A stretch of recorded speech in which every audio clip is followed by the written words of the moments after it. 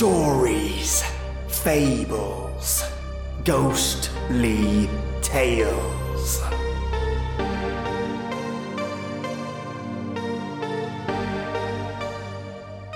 Welcome, listeners, and do I have something unique for you today?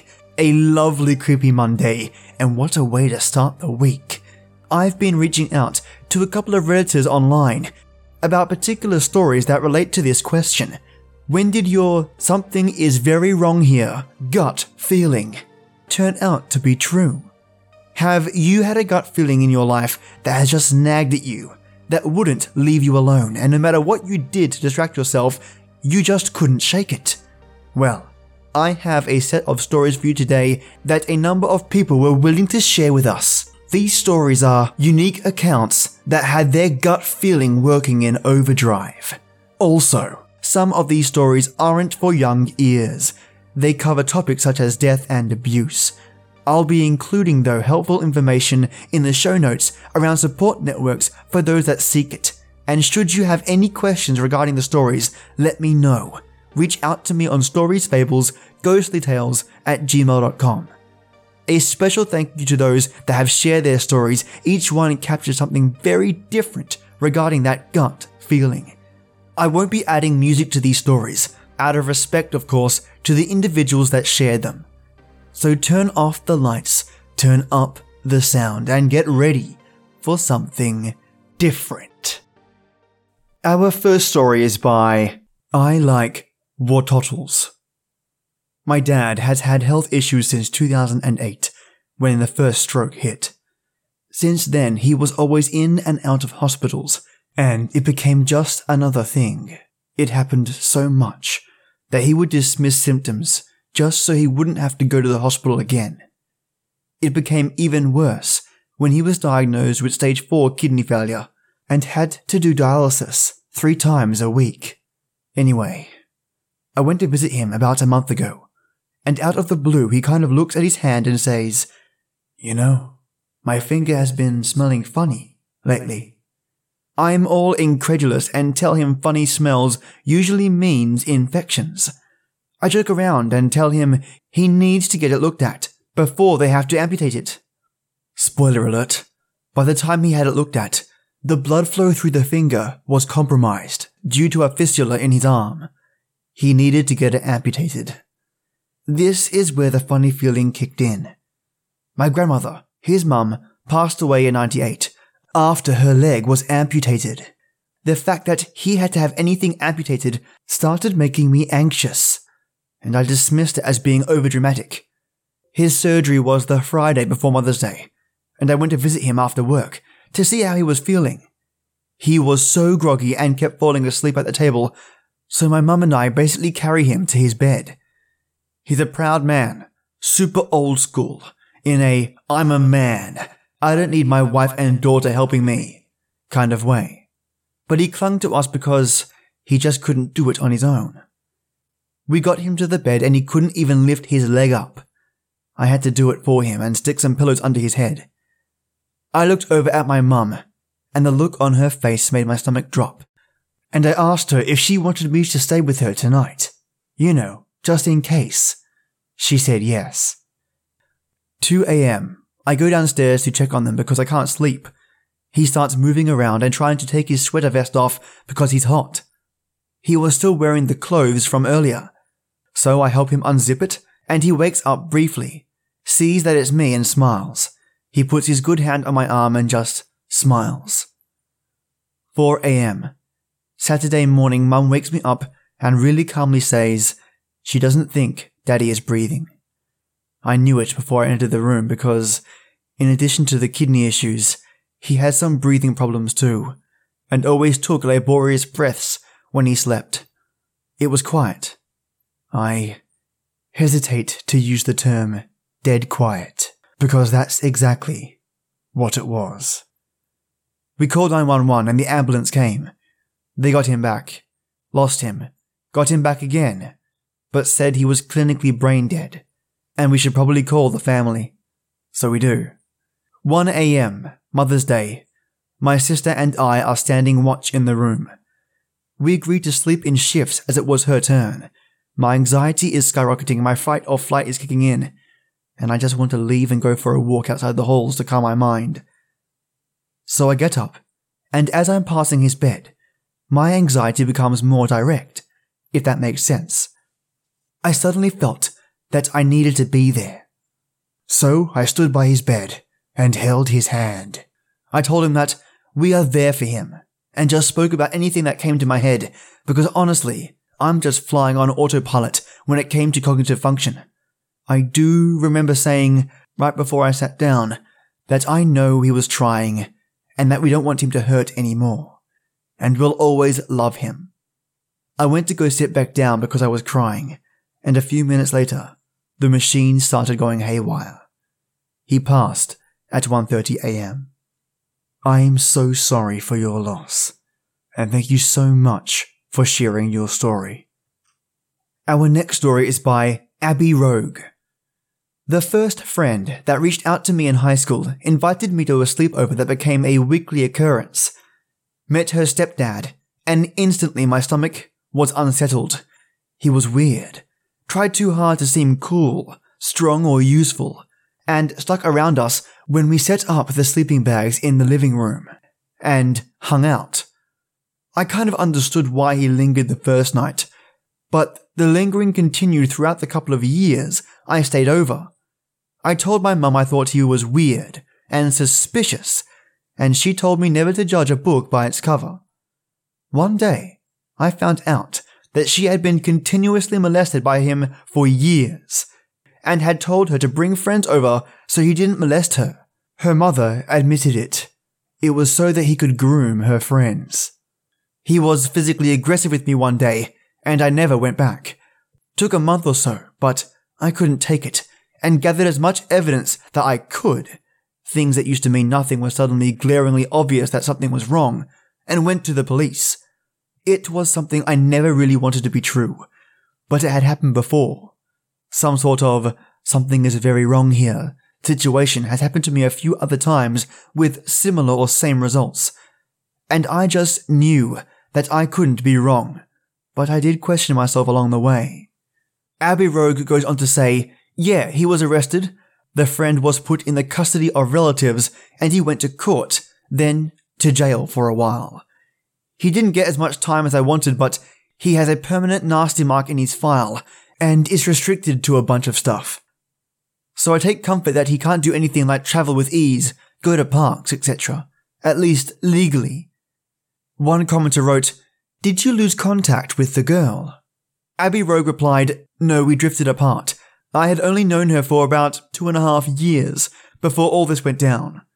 She still hangs out with her closer friends that she had before me, and the last time we spoke was 5 or so years ago. Although I don't regret it at all, I'd never change what I did. But I wish I had said something sooner.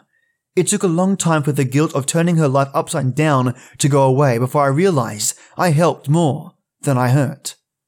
For those of you who need a contact number and are in Australia regarding sexual assault, domestic violence, and counselling services, the number you can call is 1-800-737-732, and that's under the 1-800-respect.org.au website. They have 24 hours contact lines and 24-hour chat lines, and you can even click a button that says find services in your area. Do not hold back. There are people that will listen and support you. I'll include the website in the show notes. And for those from the US, the other number you can contact is RAINN, that's RAINN. It's the Rape, Abuse and Incest National Network. It's the nation's largest anti-sexual violence organization. I'll include their website in the show notes as well. Their number is 800.656.4673. I'm not affiliated with any of these, by the way. They're just contacts that I think may help some of you out there. Thank you so much, Abby Rogue, for allowing me to share your story. Our next story is by Count Spocula, 1983. This happened a couple of years ago at the church I attended. One day this young lady in her mid-20s started attending our service. She was very polite and friendly and seemed eager to be part of our congregation. After several weeks, she started bringing her brother, who I'll call Brody, along with her. He was slightly younger than her and seemed nice enough.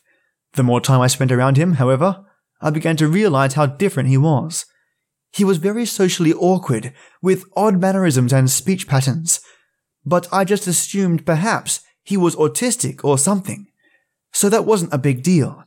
I didn't become alarmed until I noticed how fixated Brody was becoming on our pastor and his wife. He constantly followed them around like a puppy, begging for their attention, and growing upset when they associated with anyone besides him.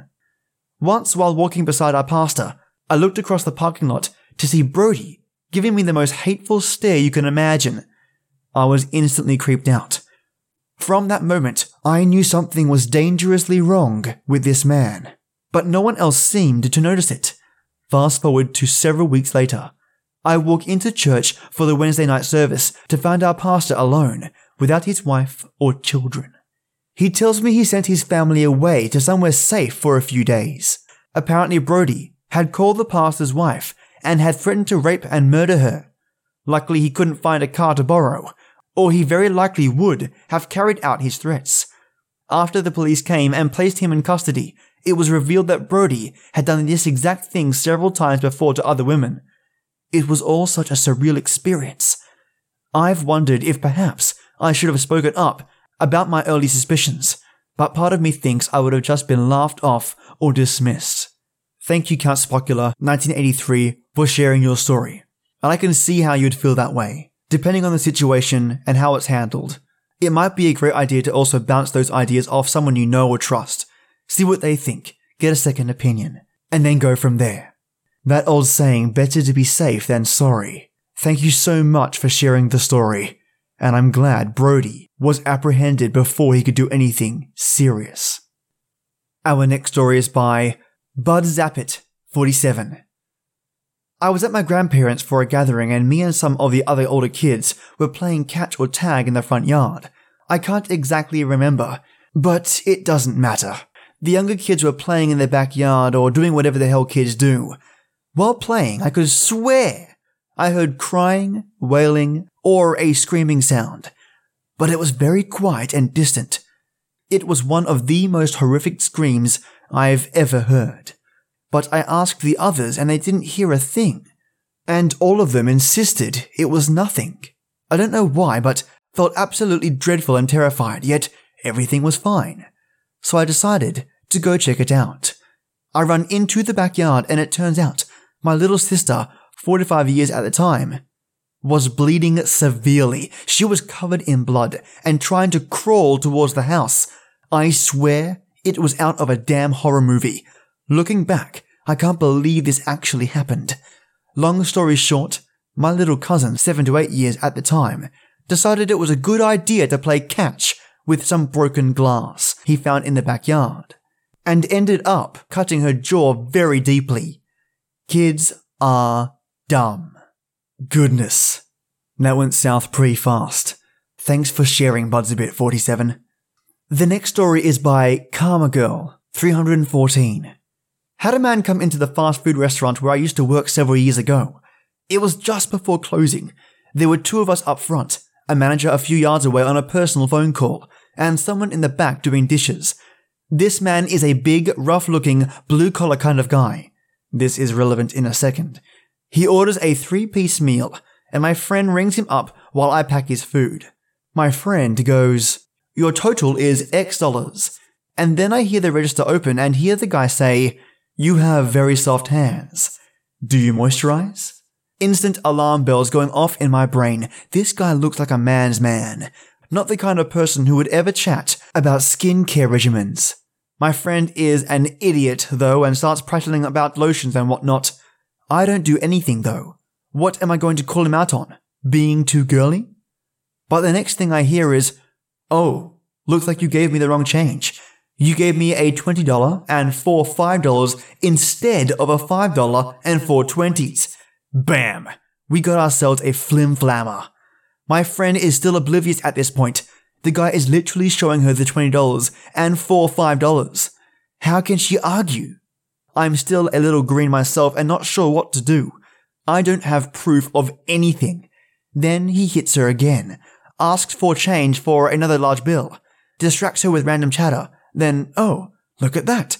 She messed up his change again. By that time, I'd gone to my manager and tried to make him get off the phone. It took him a second to understand what I was saying. By the time he got to the front, the charade was coming to an end. The guy saw us staring at him, grabbed his food and left. Our manager counted the draw. He ended up getting just over $200 out of my idiot friend. She had to pay it all back. None of it would have happened if she followed store policy on counting change back into the customer's hand. Never really looked into the legality of that, and it's too far in the past now to do anything about it. Karma Girl 314 goes on to say what a flim-flammer is.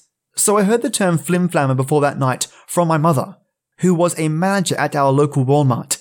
She would come home every night full of the stories of the latest scams that people tried to cook up to steal from them. She mainly used the term quick change artist. She never told me about the pattern though, so I was unprepared for that. When I was certain that the man up front was actually scamming us, that's when I went to get my manager off the phone. It took an extra minute to get him to understand because we used different slang. This is how the conversation went. B, we got a quick change artist up front. A what? A quick change artist. Huh? A flim-flammer. We've got a flim-flammer. That was word for word the conversation. And thanks to you, Karma Girl 314, that flim-flammer was only able to get away with $200. Can you imagine how much more they would have grabbed if you hadn't intervened with the manager? Good job. And thank you so much, Karma Girl 314, for sharing this story. I appreciate that. Thanks. Your next story is by Anonymous. Worked as an NICU nurse for a few years. I had a micro-preemie who in general wasn't doing so great. At 8 p.m. the baby looked fine. At 11 p.m. I thought their abdomen looked a little greyish. Called all the other staff nurses in to look at the baby. No other symptoms at this point. Everyone said kiddo looked fine. Abdomen was soft and non-distended. Something kept nagging at my nurse brain, so I called the NP to take a look. She agreed that everything looked okay, but we should test a blood gas to see if they were overcompensating or something. Bedside blood gas came back normal. She went back to bed. Still, something wasn't right, and I don't know how I knew, but I did. I called the doc and made her come see the baby. She agreed with everyone else. I'm just being paranoid. I tell her that I know something is wrong. She gives me the runaround and basically says she doesn't want to come to the unit because it's late. She eventually comes up and tells me they're fine. There's nothing going on, all while letting me know what an inconvenience this has been for her. She orders an abdominal x-ray, just to basically say she did something. Baby at this point is still stable, no changes in vital signs or appearance. X-ray comes to the bedside stat that baby's intestine has ruptured, and he has free air in his abdominal cavity. Cue a collective oh fuck from everyone around. Kid had bedside surgery less than 2 hours later because they weren't stable enough to transport to OR. Meanwhile, I sat back and basically said, I told you so, to everyone. Made sure the doctor knew that my annoyances are the only reason this baby is still alive, and maybe listen to your nurses next time. They ended up making a full recovery. I'm 100% sure they're still alive today, because I was the nurse that night. The parents agree. Feels good, man. And damn right, you should feel good. You saved a life after all. That's fantastic. And thank you so much for sharing this story. Our next story is by Quad Americano. 10 years ago, I was walking home from college. Finals week, and being a graphic design major, my bag is full of projects and art supplies to work on at home. I'm at the intersection of 2 very quiet streets, 2 blocks from my apartment. I see a car doing 30 miles per hour coming my direction. 2 guys are in the car, which is a new Chrysler, with huge flashy rims and tinted windows. It was not what I'm used to seeing around campus at all. Most students are driving bikes or old Hondas. It honestly looked like a stereotypical drug dealer's car. I see the driver's head bend to look at me through the tint as they drove past. Red flag number 1. So I turn off my music, take out my earbuds, and start paying attention to what's going on. Another student is crossing the street, and I'm turning the corner to walk to my apartment. The Chrysler starts to brake. One guy hops out and kind of stands in the street looking around like he's searching for something. Red flag 2. He's the jump out boy, and look out. The other guy, the driver, must be the muscle. The other student is still walking, so he's not in danger, but jump out boy is just standing there in lookout mode. The car parks and the other guy, a very large young man, not muscle, is heading my way fast. Am I going to get mugged today? I decide to test him a bit. Maybe I'm just being paranoid. I cross the street casually and watch in the reflection of car windows to see what he's doing. He crosses with me, nearly jogging. That's red flag number 3. And now I'm fucking pissed off. I walk another block and cross back again so that I'm on the same side of the street as my building. Big boy crosses again, trying to narrow the gap between us. Cool. He's going to try and mug me. At least my intuition was right. What I did next was not smart. I should have sprinted home and locked the door and called somebody. I was young, in great shape, and had been taking martial arts, so I took a risk which is contrary to all of my martial arts training. I get to the entrance of my apartment complex and took off my bag. I opened it, took out my box cutter. I was matching photos that night, and stood there waiting for the guy to catch up. Big boy sees me, sees my box cutter, and just freezes, then turns around and walks back the way he came, slowly, with his head down. Always trust your gut, but if you can run from a fight, do it. Thank you so much, Quad Americano, and great advice. Just glad that it ended for you safely. Our next story is by Facepalm Jedi. I met some guys in a large game of D&D that a mutual acquaintance had invited us to. Once the campaign was over, some of us started a smaller group with a good friend of mine and another's former roommate/friend. I just thought that the former roommate was a bit of a harmless burnout, forgot names and was a tad spacey at times. Even caught a couple of movies with him at the theatre.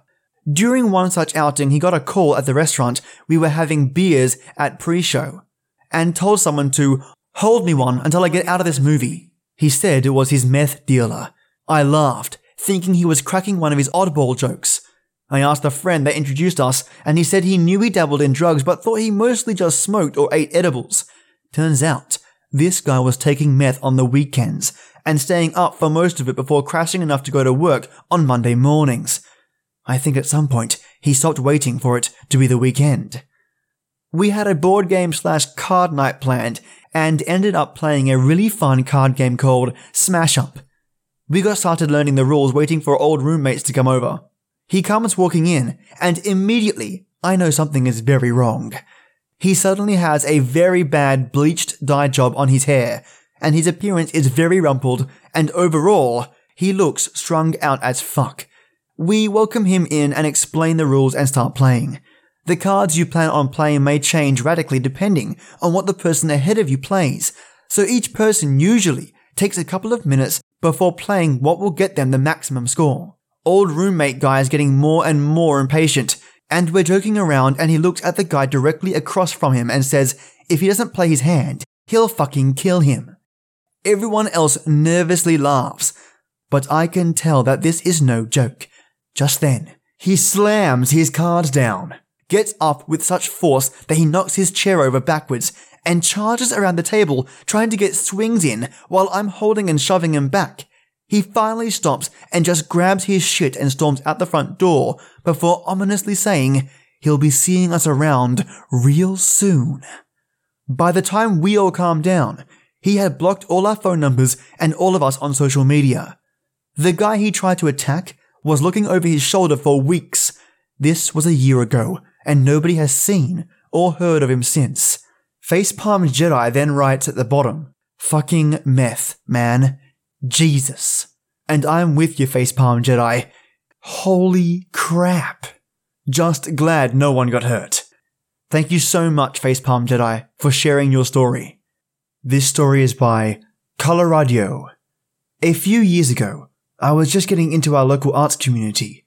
There's a guy who owns a beautiful gallery space, as well as the entirety of the remainder of the multiple-story building. He does intricate stained glass work, and he has breathtaking glass installations in various sections of the building. The space is really dreamy. It was my first time checking out the space and meeting him, and he waved a friend of his over, who happened to be a construction worker that had been helping him remodel the building. He invited his friend to give me a tour of the place. I was excited over the warm welcome and to check out the rest of the building, so I followed the guy without a second thought. He walked around for maybe 10 minutes when we arrived at a somewhat isolated section of the 3rd floor where there weren't any working lights in the next room we were heading towards. The guy made a comment to me about the view from the windows being amazing. He waved me over and was like, "Come on, come check it out." I felt really vaguely weird at the time, and I was like, "No, it's cool, I'll stay out here. I don't want to trip on anything." He tried to put his hand on my arm to guide me into the room with him. I said no again and took my hand back. The look on his face shifted and his grip tightened as he tried to pull me into the room with him. Cue panic mode. Another girl happened to be walking up the stairs around the same time that this happened, and I pulled my hand away again and said that I was going to follow her back downstairs. I told the gallery owner about it, but he brushed it off, saying that I misunderstood and that the other guy has problems and that it's hard for him to communicate with people sometimes. I still see him around that town every once in a while, and he's always surrounded by drugged out girls that are clearly unable to function. Him having his arms draped around them just disgusts me on so many levels. He's an absolute creep. I've told everyone I've met that he's a predator and to avoid him. Goodness, Colorado, thank you for sharing and warning others about this creeper story. And that was the last of today's stories. Thank you so much for sharing these stories. Each story either provided a moral, an experience, or food for thought about those gut feelings. Have you ever had a gut feeling like this, just like the authors in today's stories? Let me know. I'd love to know if any listeners out there had similar gut feeling stories just like these. If you have, do not hesitate to reach out to me. My email is storiesfablesghostlytales@gmail.com. And now, for a unique announcement, I'll be heading off to Canada this Friday for 2 weeks. I am not gonna lie, I am terrified of the land sharks, aka bears. Holy crap. I'm basically gonna arm myself with like 3 cans of bear spray.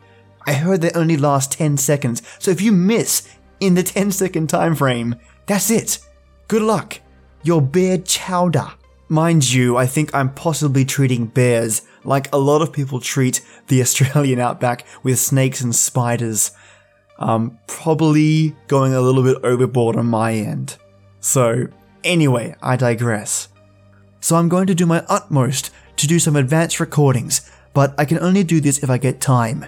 I'll let you know close to the deadline, folks, but I might be able to record in advance and release 3 episodes during the week. We'll see how we go. And for my YouTube folks, I might need to do something similar. Either way, I'm thinking about you listeners every day, and will do my best to try and get some more stories out this week. So, I hope you enjoyed these stories, and I am feeling some creepypastas are heading your way over this week, and maybe even something just a little bit different. You know how I like to surprise you guys and gals, right? So join me then, and as always, till next time.